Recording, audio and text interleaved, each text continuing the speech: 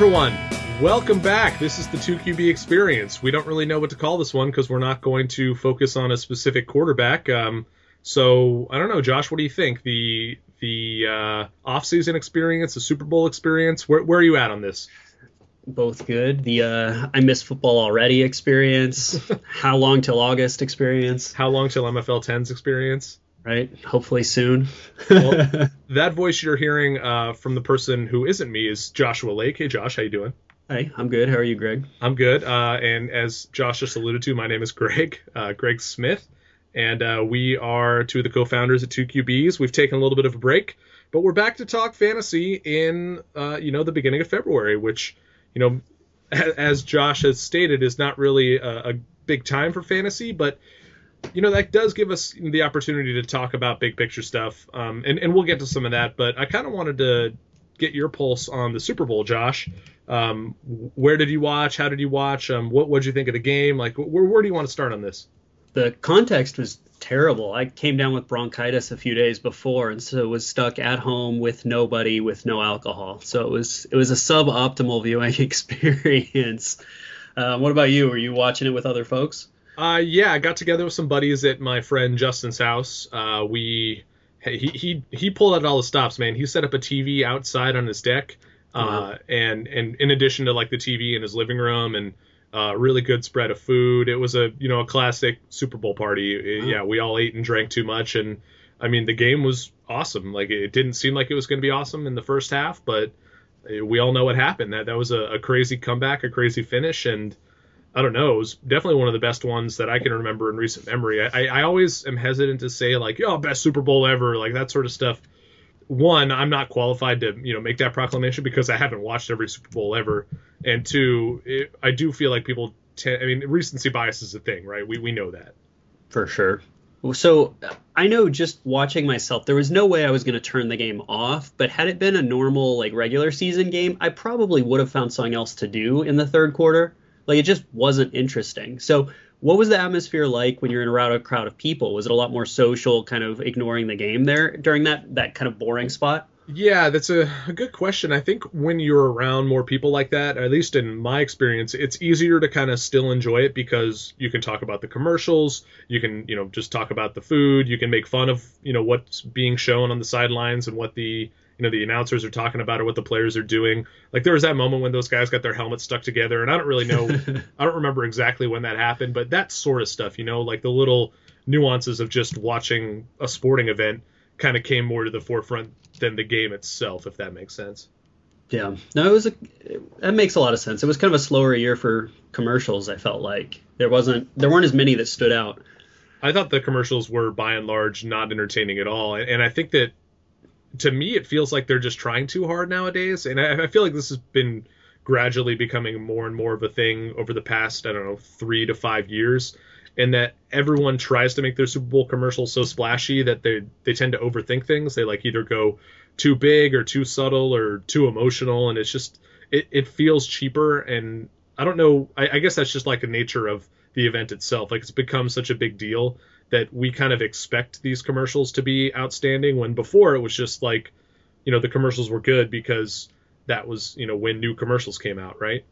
Yeah, we've kind of lost the lightheartedness because they dumped so much money into it. And so it used to be just ridiculous and funny and off the wall, and they weren't even that good. It was just memorable because they were kind of unexpected. And now I feel like, what you said really is true. A lot of them feel like they're trying so hard to have a hit that it just comes off forced.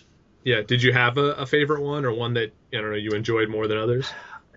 There were a few early on, and I'm struggling to remember them now, but for the most part, none are really memorable to the level past years' commercials have been. I don't know. Did any stand out for you? I really liked the Kristen Schaal commercials, mostly just because I really like Kristen Schaal. And she did like one that was like a 50 Shades of Grey spoof. And I've never seen or read 50 Shades of Grey. So, I knew what it was. And I just think she's hilarious. And if you asked me to like recall what joke she told, I couldn't tell you. You're right. It wasn't super memorable, but it was one of those things where in the moment I was like, oh, this lady's hilarious. I will watch anything that she does. Yeah, I know the one, as soon as you said it, I remember it. I don't remember which phone company it was for, but it was mocking Verizon, right?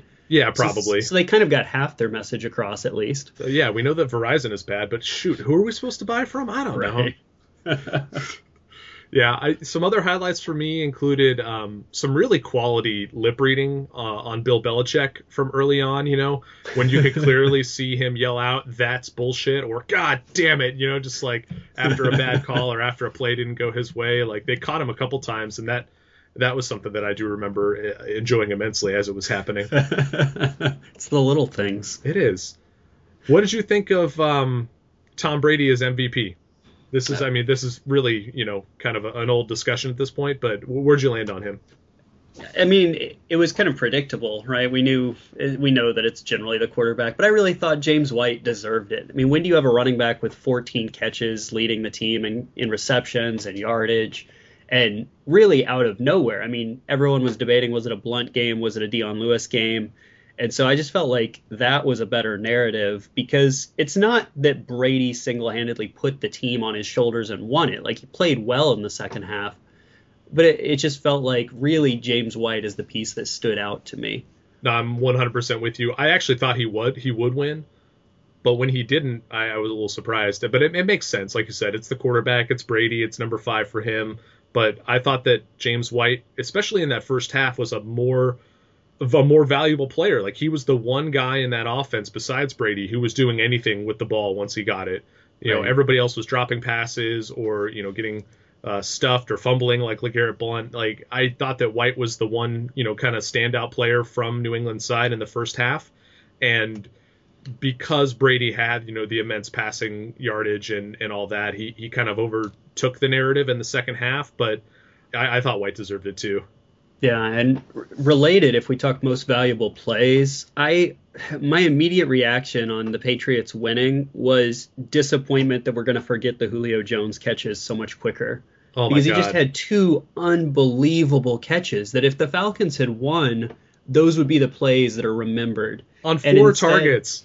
Right. Like, it was such a crazy performance from him. And we're really largely, like 5 years from now, people will struggle to remember those catches. And they'll remember the Julian Edelman catch, or they'll remember the comeback score range. But they won't remember just the absurdity of getting to watch Julio Jones at his best. Yeah, on the biggest stage, too. That catch he made on the sidelines where he got both feet in, that was one where in the room, I'll admit that I watch a ton more football than most of my friends who I watch the Super Bowl with. So I don't want to brag, but I feel like I see little stuff like that more where I'm like, oh, he definitely got his feet in. He tapped that second foot. It's good. And they're like, no, he didn't get them both in. And I'm like, just wait for the replay. It comes in and I'm like, yup, nailed it. And that's why he's the best. God, that catch was so amazing. Like I will never forget that catch. I know that, you're completely right. Like what's the right word? Like the immensity of that play will be lost over time. But to me personally, it won't be lost on me, because I remember when that happened, I was like, shut it down. This game's over. Because all they had to do was run the ball and kick a field goal at that point. That was crazy. Yeah, it was just baffling. I mean, I will for a long time remember the stat that once they were up 25, they only ran the ball 5 times the rest of the game. Unbelievable. With a quality running game. It's not like they were, the Patriots or the Washington Redskins. They're a team that was known for having good running backs, a good line, and they just chose not to. They just outsmarted themselves. They overthought it, just like the Super Bowl commercials. Right, and it was before the Tevin Coleman injury. It wasn't just, oh no, we can't afford to lose another running back. It was very much, we just are going to keep throwing it regardless. Well, put Teron Ward in there. Who cares? All you needed to do was kill the clock. And that's the thing. Is like it wasn't about talent. And it's like, honestly, if they were worried about like Devonta Freeman getting hurt, like that's wrong too. I mean, it's a Super Bowl. That's when you pull out all the stops. I mean, they had their broken leg center in there. Like, why not, risk losing guys? I mean, sure. That's what you played the whole season for. And like Kyle Shanahan saying, I called it the same way I called the whole season. Bullshit. Like, no, you had great running backs all year. And sure, they were involved in the passing game, but you ran all over a lot of teams. Yeah. Do you buy into the extra long halftime momentum shift narrative at all? I think in some Super Bowls, yes, but I don't think that was really the big difference maker here. I think it was into the third quarter before it really felt like things shifted.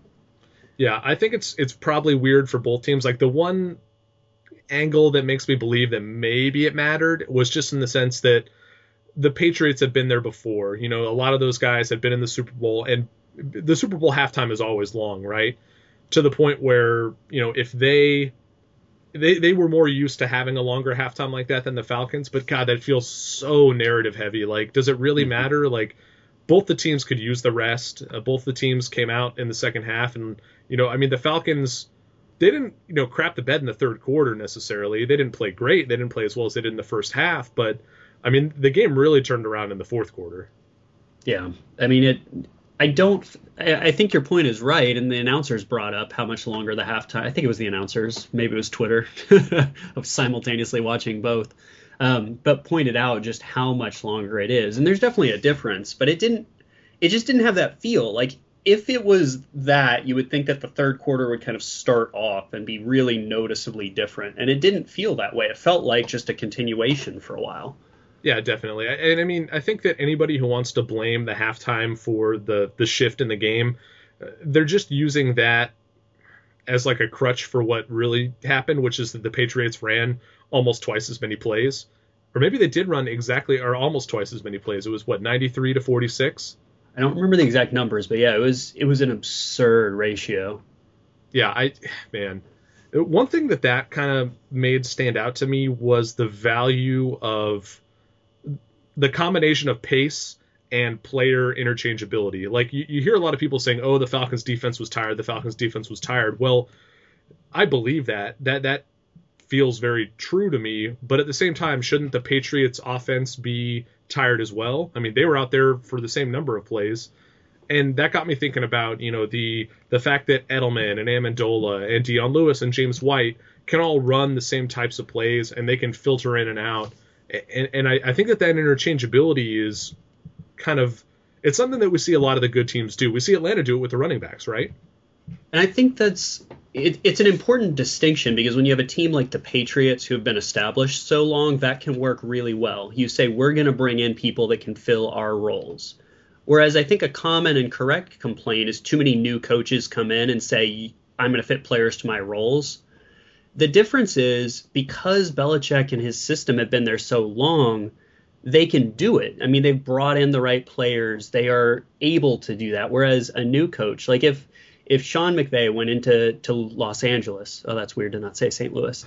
if he went into Los Angeles and just said, I am going to run the system I'm going to run, I don't care which players we have, it would fall flat on its face. Like, you can't just do that. And so it really is one of the fun things about watching these franchises that have been stable for so long, is that they've brought in guys that fit their mold, and they're not having to change their philosophy as much. I mean, certainly Belichick is great and does change his philosophy, but I feel like they're just two very different types of teams, whether they're established or not.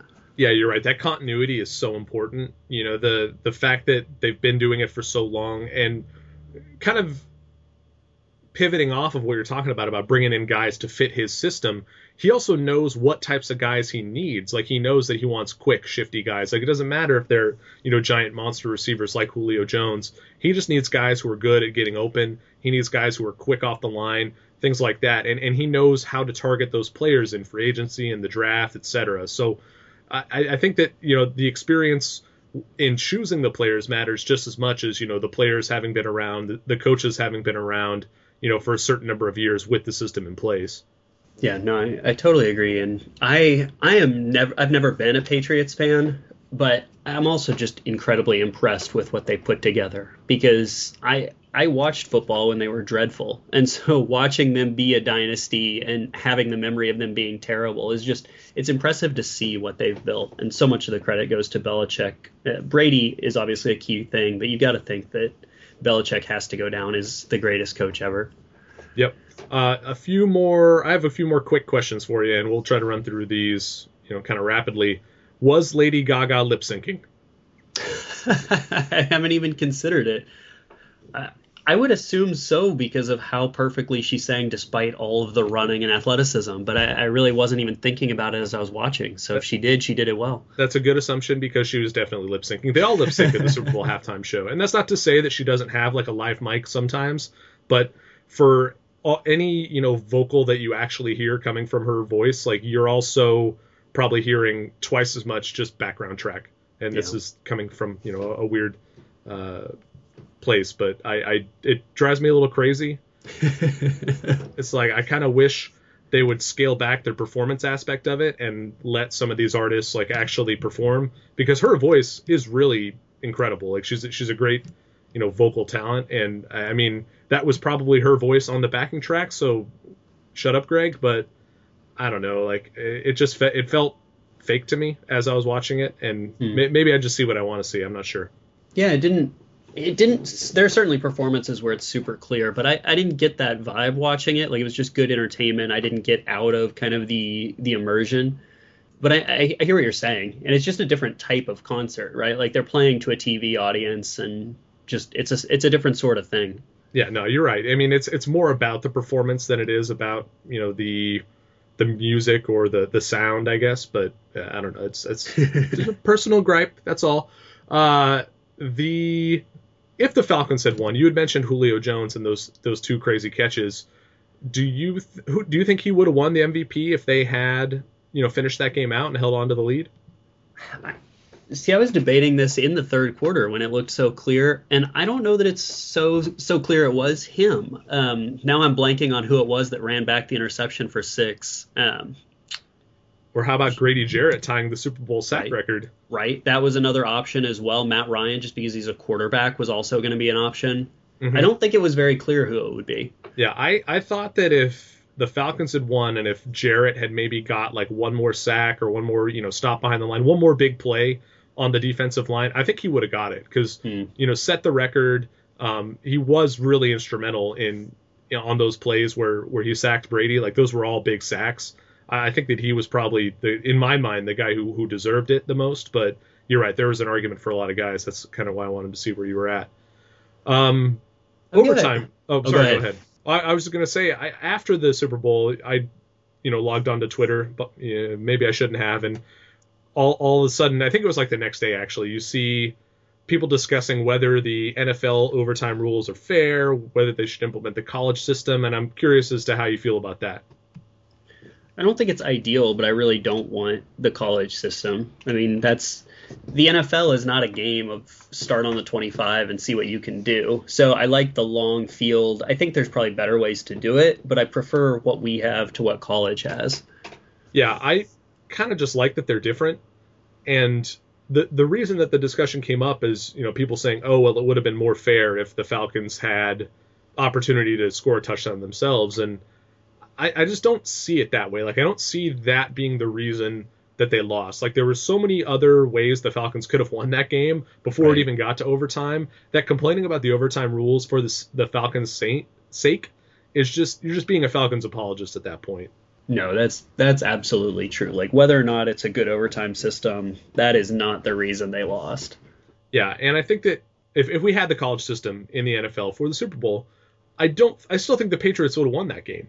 There was no way Atlanta's defense was stopping anybody at that point. I don't see it mattering. I think that the Falcons were gassed. I think the Patriots would have kept scoring until Atlanta didn't.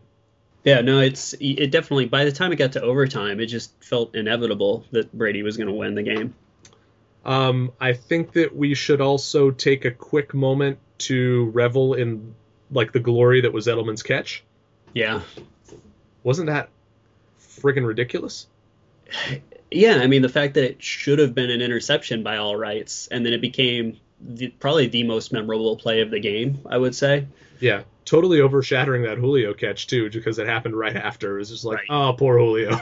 Right. And it was such a Julian Edelman catch, too, right? Like, yeah. It's not this immense athletic talent that gets him the ball. It's sticking with a play. It's doing everything you can. It's selling out, or throwing your body at the ball. And it was just such a stereotypical Julian Edelman or Wes Welker or just a Patriots play. Yeah, and I was bragging about how I knew that one Julio catch was a catch, like as it was happening. I could have sworn that Edelman ball hit the ground from the original TV angle, right. And I was arguing like, no way did he catch that? Because it kind of stalled in the air without his hands around it for just a brief moment. Mm-hmm. That from the high angle that they use for most of the game, it looked like the ball was resting on the ground to me for like just a split second before he got his hands on it. And then they cut to that perfect angle for like down low field level, and the ball just kind of hovers there Right. before he, gathers it. And I was like, you've got to be fucking kidding me. That was so crazy. How did that work? Man. Anyway, I had to bring that up because, it was amazing. It was incredible. Yeah, no, it was. What I was going to ask you is, and I will preface by saying I do not think this is going to happen. I'm not predicting this. But isn't there some part of you that would not be surprised to see Tom Brady retire a la Peyton Manning? Like walk away on that note? I think he's already stated that he is definitely not retiring, but I kind of thought that going into the game. I was like, if he wins this one and retires, I mean, it's the perfect exit, isn't it? Yeah, I mean, yeah, you're right. He's not retiring. I'm not saying this is happening, but I felt that way going in. And then just the remarkable story, like the legacy ender that would have been, just made it seem even more possible.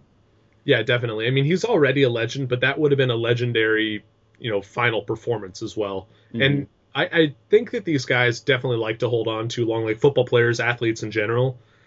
I'm surprised that more of them don't consider that sort of thing. I guess, when you're getting paid as much as you do in sports, like maybe that's just stupid. But in terms of like if they really cared about that sort of legacy shit, which, like I said, I mean, I don't think that they should necessarily.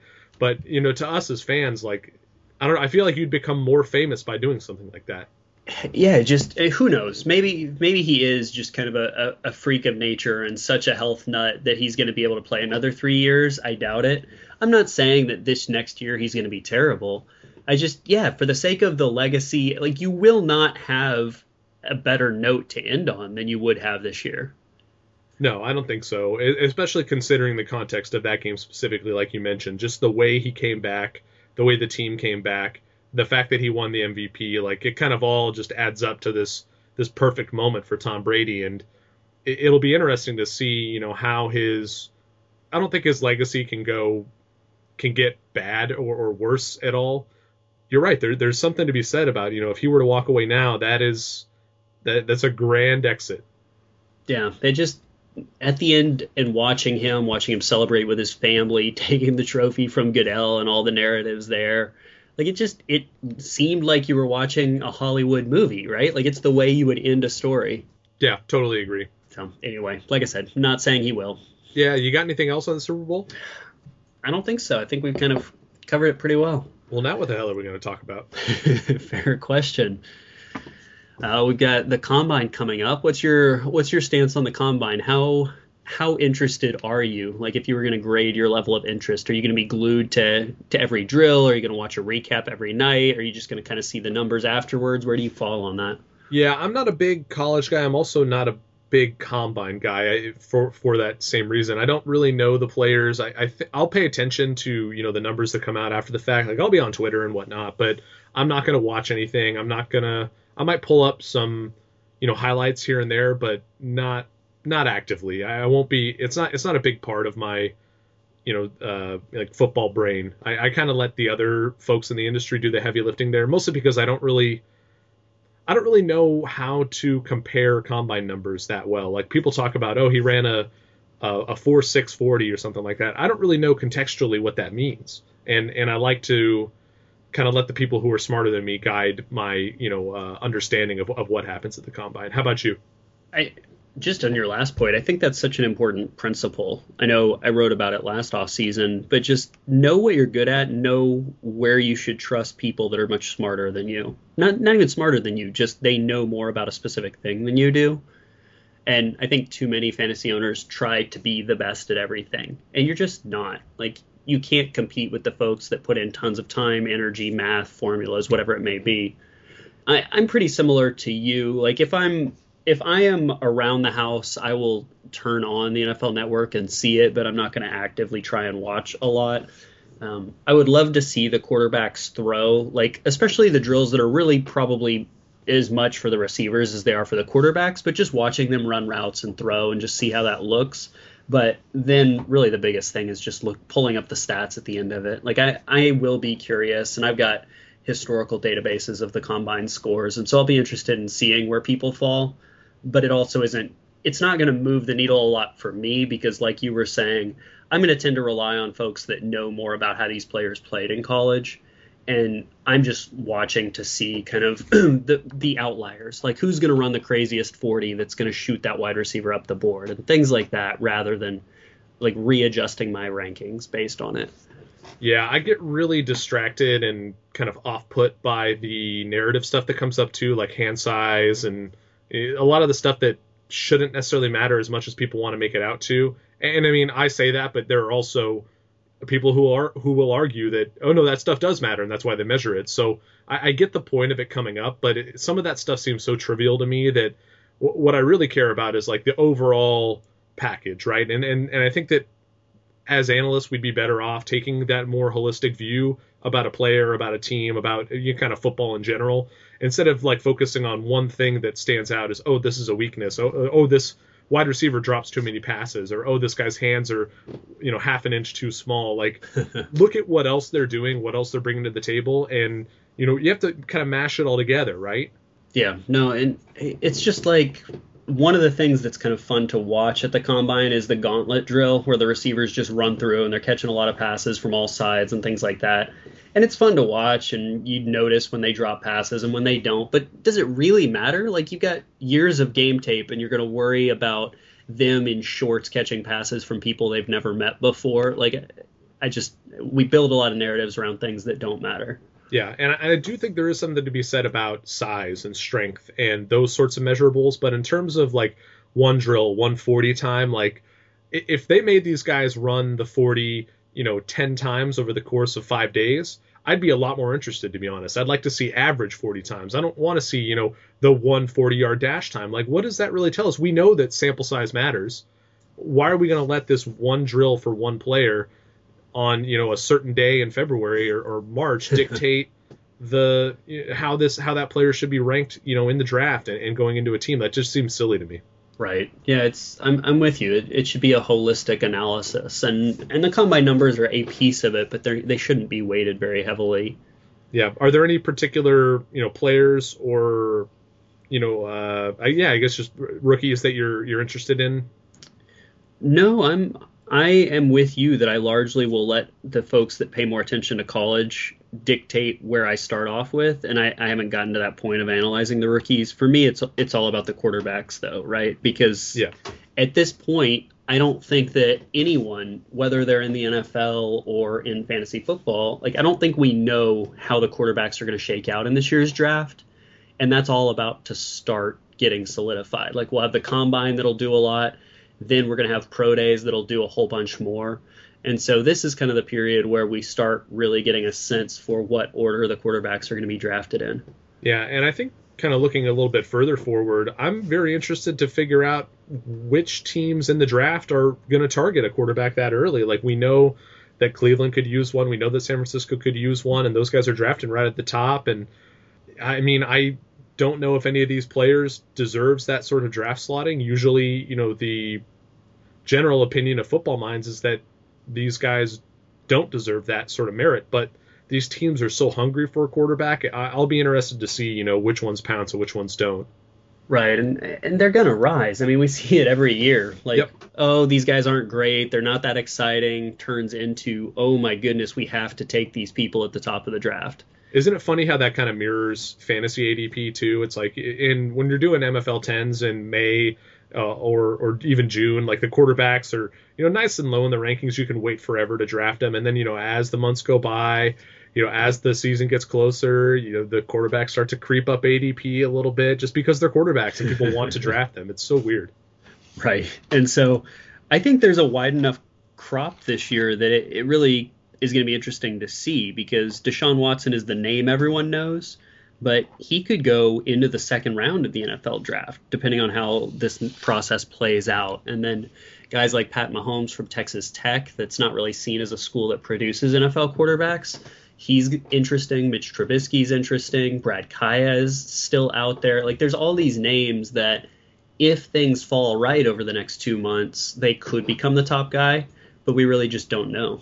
Yeah, it seems like Trubisky is the guy who's getting the most hype at the moment.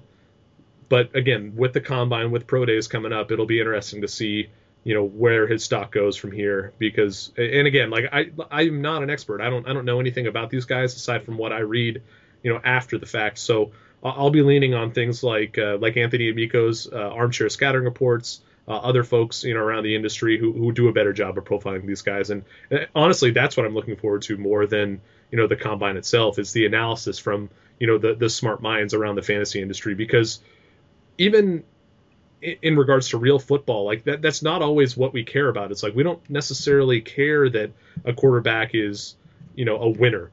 We want a guy who's going to put up stats. We want a guy who's going to find himself in a good situation with good receivers. And we saw it with Dak Prescott. You put him on the Cowboys behind that offensive line, throwing to Des Bryant, handing off to Ezekiel Elliott, and he's a fantasy starter. So yeah, it'll be interesting. Like I think let's just assume that Cleveland and San Francisco both took quarterbacks to start the draft. Like I kind of don't care if let's say Cleveland quote unquote messes up and takes the wrong guy.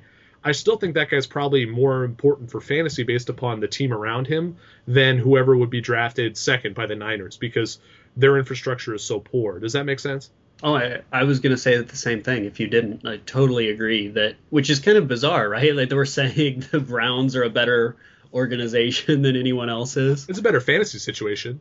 Right. It's just San Francisco was one of the deepest teams in the league not that long ago. And so just the turnaround is why it's surprising to me.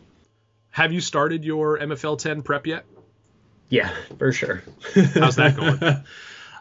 It's good. I've done a lot of time. I went back and looked, and the first thing I wanted to look at was my win rate, if it changed by month of draft. And I was very consistent. Starting in February all the way through August, would win about the same rate.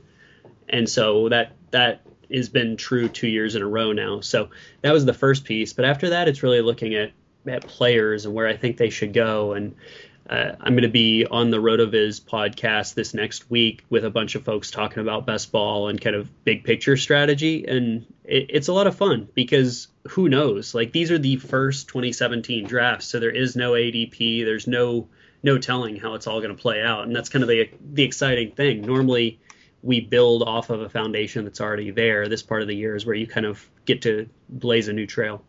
So you talked about looking at your win rate as it changed month by month. Did you also tie in any looks at, your drafting tendencies month to month like that? Like, were you targeting different players in April than you were in August?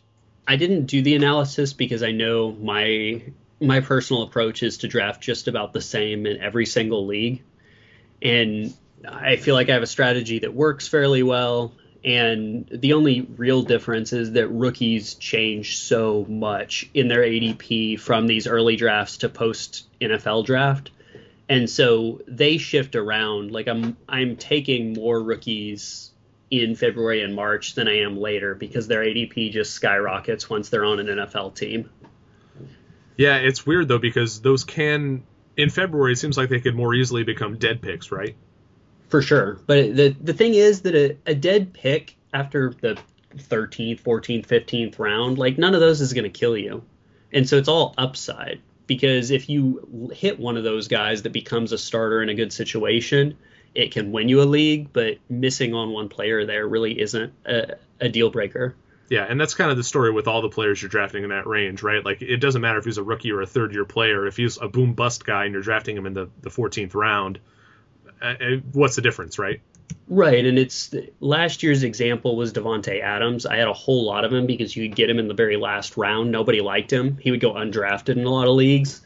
And I think this year we probably should throw Laquan Treadwell into that mix of guys that just everybody hates. Like universally across the board, everyone says they're bad. You might as well take a swing on them. Like if everyone's right, cool, whatever. You have 19 other players. But if they're wrong and you have a very interesting starter, that could win you a league. Yeah, I don't know if I necessarily agree with that specific example, though, if only because at least when you were buying Davante Adams, you were buying a piece of Aaron Rodgers. Like, do you really want a piece of Sam Bradford in that offense or Teddy Bridgewater? I mean, Treadwell, you're right. He could very well, outperform expectations because his expectations are so low right now. But I don't know if he's the type of player who would win you a league just based upon the type of offense that he's in. What do you think?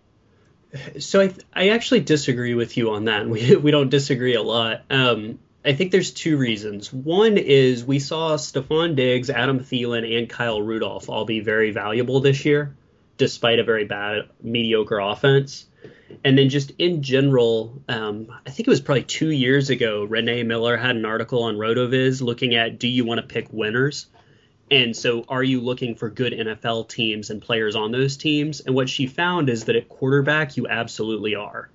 Like, quarterbacks do better if they're on better teams, which makes sense. But for all of the other skill positions, it really doesn't matter. Like, you're looking for the role on the team more than you are the team success, because there is enough fantasy success to go around at the skill positions if you're in a good situation on the team.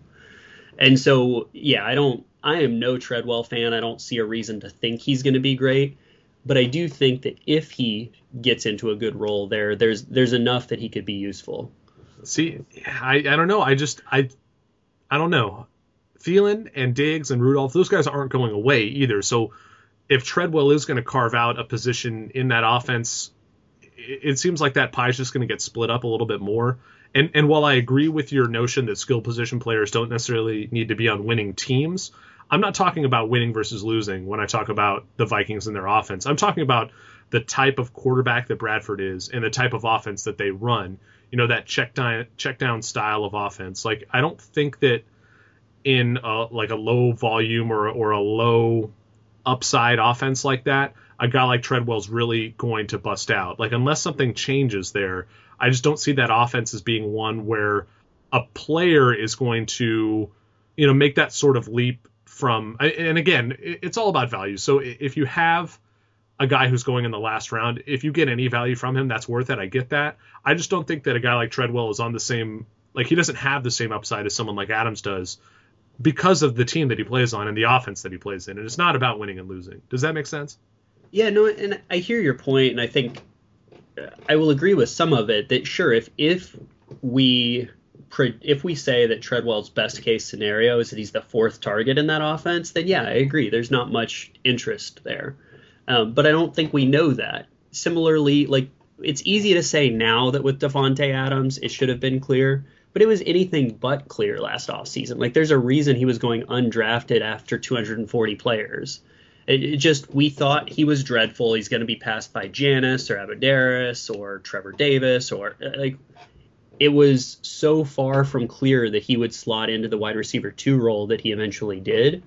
And I don't think we can so easily sit here in February and say we know exactly what the Vikings are going to look like. And Treadwell was a first-round pick for a reason. Like, there is always the chance that something clicks and he finally lives up to expectation. Again, I'm not arguing that he will as much as I don't think we can be sure he won't. You're right. He could, and it's all about range of outcomes. But I guess the point I'm trying to make is that the number 2 receiver on Green Bay is more valuable than the number 2 or maybe even the number 1 receiver on Minnesota. And that's why a guy like Treadwell doesn't interest me quite as much as a guy like Adams would in the last round of an NFL 10. Yeah, no, I hear you. And attaching yourself to a good offense makes a lot of sense. I'm not opposed to that by any means. Yeah. So I don't really know where we need to go from here, but I did want to talk to you about an article that I wrote. It's going to come out this week. It's actually scheduled to post on Monday. It'll probably come out before this podcast is live, about quarterback regression from 2016 to 2017, or I guess from the past 4 years to 2017. I used the startable quarterback percentage that I came up with last offseason, and I'm going to let the article speak for itself in terms of the players I think are going to negatively or positively regress. But I wanted to talk to you about some, I don't know what the right word is, some methodology for how I track, a bust week or a bad week for a quarterback. And this is something that a Twitter follower had pointed out to me, and I noted in the piece. But essentially what I was doing before was looking at top 10 weeks, top 20 weeks as, very good starting weeks and startable weeks. And then I also looked at QB 25 or below, basically outside of the top 24 quarterbacks, as bust weeks. And this person, and I'll have to look up who it is, but they mentioned the fact that, there are a lot of weeks where there are enough buys that there are only 26, 28 quarterbacks starting anyway. Is it really fair to call, QB 25 and QB 26 busts compared to, if those are the last 2 starting positions available? Does that make sense? Yeah, I think that's a really interesting point because we're not looking at the same sample every week. And so if we're using just strict cutoffs, then it may vary depending on the size of like the number of teams. It's an interesting point that I hadn't really considered before. Yeah. And part of the reason why I used, top 20 versus sub 24 originally was that I figured, there really isn't that much difference between QB 19, QB 20, and QBs 21 through 24. Like at that point, you're probably, close enough in points. Like there will be some weeks where this isn't the case, but for the most part, those guys near the bottom are going to be close enough, right? So I really wanted to distinguish between, those kind of just good enough to be basement starters versus guys who were legit bad for the week. And that's why I went with 24 and below, but I didn't consider the bye weeks when I did that. And I'm wondering now if what I should be looking at is, top 10, top 20, and then 21 and below. And I'm coming around on it. And here's my reason why. Ultimately, because there is very little difference between QB 20 and QB 24, you don't want to be in that range. Like even if that's, close enough to startability, what you really want, especially in a 12-team league, is you want to separate yourself from the rest of the teams in your league, right? You don't want the last starter available. You want, the fifth to last starter, or you want two guys who are in the top 10, right? You want your guys to be as good as possible without impacting, the rest of your roster negatively. And so I'm wondering, like, if I start to look at a bust as everything below QB 20, even in a 12-team league where QBs 20 through 24 are technically starters, I think that might be correct. What do you think? It'd be interesting to see the data on what the fantasy point cutoffs look like for these. Yep. Because I almost wonder if you could do it on a strict point basis, like a sub 10-point week is a bust week or a 12-point week, whatever it may be. That's probably the more correct way to do it. And you would look at, okay, what is on average, what does the QB 20 average? Right. But then the question still becomes, where do you set the cutoff? Sure. And that's kind of the point, right? Is anytime you cut it off, I mean, you do the same thing at QB 10, right? Like some weeks, QB 10 and QB 11 are basically the same guy. Other weeks, there may be 5 points between them. I think it's a tough call because there's merit both ways, right? No, definitely. And it's such a gray area that, like, I feel like you might as well just pick arbitrary starting or cutoff points and just kind of see what the data tells you. And that's why I didn't really mind using just QB finish versus points, but you're right, it's not perfect. And you're gonna, like, if you really want to see the nuance, you have to look at multiple factors. You can't just look at whether a guy was QB 9 or QB 11. Like there might not be that much of a difference in terms of points. So maybe it has to do with just like standard deviations or something like that. But there's so much variance in how these guys score that I don't know how useful a standard deviation even really is in this sort of context. And I think you can flip what you just said about, like, look at other things, and because you can also say, does it really make a difference? Like if we get down into the nitty gritty of it and you change someone's bust percentage from an 8% to a 9% because of your methodology, like isn't the bigger picture still the same? Like you're still saying, in general, how does this guy play out? No, you're right. And that's kind of why I don't like using the startable quarterback percentage as much on just a yearly basis. I like more the aggregate stuff. I like looking at a guy's, 4-year average or his 3-year average or career average if we can get to that point with the newer or the younger guys, or I don't have to go mine so much data. Selfish side note there. But the point is that, like, I think that at some point you have, like, sample size is so important that if you're looking at just one season, that you're right. The difference between even like a 10% bust rate and a 15% bust rate might only be one bust game or two bust games.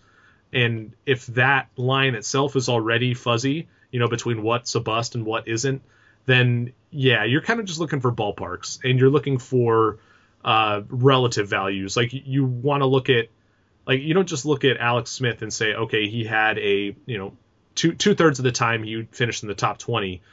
That doesn't tell you a whole lot. You have to compare that to other quarterbacks, like in known commodities. Like we know that Aaron Rodgers and Andrew Luck are better quarterbacks, right? We know that those guys are just more talented in better situations. However you want to quantify it or describe it narratively, like they're better fantasy players than Alex Smith. And so you can look at, Alex Smith finishing 2/3 of his games as a top 20 guy in this past season, but then you can look at Aaron Rodgers and see that he did it every week or you can look at Andrew Luck and see that he did it 86.7% of the time. And then you kind of on down the line. It's all relative, right? Yeah, and I think that's the more helpful way to view quarterbacks in general anyway, is tiering them off and looking at which ones are similar. And this goes to the point you always make, especially in draft season, is like wait as long as you can within the tier. And that really is more important. Like if you take the startable quarterback percentage or any other similar metric and say, oh wow, this guy's QB 8 versus QB 10 in this, so like that's not the way to use it. You shouldn't be looking at this guy versus the next guy above him or something like that. It's more just big picture, who clusters together. Yeah, and the bust rates, that's why I'm still on the fence as to whether or not like bottom, sub 24 versus sub 20. I don't know if it really matters, because I have a feeling the same relative trends are going to emerge, right? Like the bad quarterbacks are going to bust more often and the good quarterbacks are going to bust less often. Right. Yeah. It is weird though, like the fact that in any given week where there are buys, there will be more bust quarterbacks than others. And maybe that's just incorrect. And I don't know how to compensate for that. I mean, ultimately the move might be to not look at that at all and just focus primarily on top 10 and top 20 weeks. And because I'm unsure of the QB, like the bust week thing, that's why in the article I only look at top 10, top 20 finishes. So that makes sense to me, and I think that's probably right, but it does raise the question, the same like top 10 and top 20 are equally impacted by it, right? Like you're looking at how many quarterbacks they beat out, and the number of quarterbacks they beat out is different depending on the number of teams playing. That's actually a good point. I hadn't really considered that. I wonder if you can scale it somehow, if you can normalize the data to, and now I'm just thinking out loud, I might have to try this, where, instead of saying this guy was a top 10 quarterback, you say he finished in the top 10% of scorers. Right. And maybe that's the way to do it. If you finish in, and again, if you could somehow tie it to points per game, you could do that with the bust weeks as well. You could say, okay, typically a bad week is when someone finishes within like the bottom 8% of scorers at that position. Although I'm trying to do the math, because if we take 4 teams out of the equation, is that enough that it even makes a significant percentage difference? Maybe not. I'd have to do the math, and I'm not quick enough on my feet. Sorry. That's okay. I mean, at this point, we're just spitballing on the podcast, but I like that. I honestly I like that we're kind of describing thought process here, because this is something that is hard to do, and I don't want to take a whole lot of credit for this because we just kind of started talking, but it is weird that in the fantasy industry we talk a lot about process and what process is and what process looks like and how do you make your process better. Like these are the types of thought exercises I think that make your process better, and I honestly don't do this stuff enough with other people. I tend to kind of go down my own little rabbit hole, and then if I sometimes I'll run into a brick wall and be like, well, now I don't know what to do. And so, yeah, like talking about this stuff can definitely be helpful. So thanks, Josh. Yeah, no, it's interesting. I will be interested to see how this all shakes out, because I really have used the startable quarterback percentage in my own way of viewing quarterbacks. And so if we can make it even more useful, I'm all for that. Yeah, so keep an eye out for that article. It'll be out this week along with the podcast, and let me know what you think, listeners. If you want to hit us up on Twitter or any of that stuff, that I'd appreciate basically all feedback, because as I just said, discussing this stuff I think does help. It makes the data and the analysis better. I feel like it's about time to wrap this thing up, Josh. What do you think? Yeah, I think we've done a good job for a February podcast. Yeah, we didn't really have an agenda here, and we got to some interesting topics, and I'm glad we got to talk about the Super Bowl too, because like I said, when I was watching the game, I watched it with more casual viewers, and we don't get to go as in depth on the real football heavy discussions. It was more about the commercials and whatnot. so thanks for that too. I appreciate it. Yeah, it was good to chat. Yeah. Do you have anything else coming up at 2QBs? I know you've been busy the past week. Is there anything you want to plug that you've already published, or anything that's coming up? I'm just excited about the Dynasty season. We've really kind of intentionally focused on Dynasty at 2QBs, and it's been fun that we've had an article coming out basically every day. There's all sorts of things up there, rankings, ADP, articles on buying low, selling high, things like that. So it's fun that we have kind of a subset of the community, that you guys are still listening, you're still reading because you're playing in dynasty leagues, and it's fun to keep football going year round. Yeah, we've got a few new writers at the site too, which is really exciting. We lost a couple people, just to the rigors of real life, and that's a shame. Like those writers will be missed, but we're gonna try to pick up the slack. We have a bunch of other exciting new people at the site, and you should definitely come by, check that stuff out. In addition to the regular host of characters, but if you want to hit us up for the podcast, you can always tweet at us at 2QBs, or you can send us an email, 2QBs@gmail.com. In both cases, you got to spell it out, TWOQBS. If you want to rate and review the podcast on iTunes or Stitcher or wherever else, that would be appreciated. Yeah, man, that's all I got. There's the standard outro. And Josh, anything else? No, it's been fun. Yeah, man, we'll do it again soon, and stay tuned. Thanks for listening, and we'll catch you next time. Adios.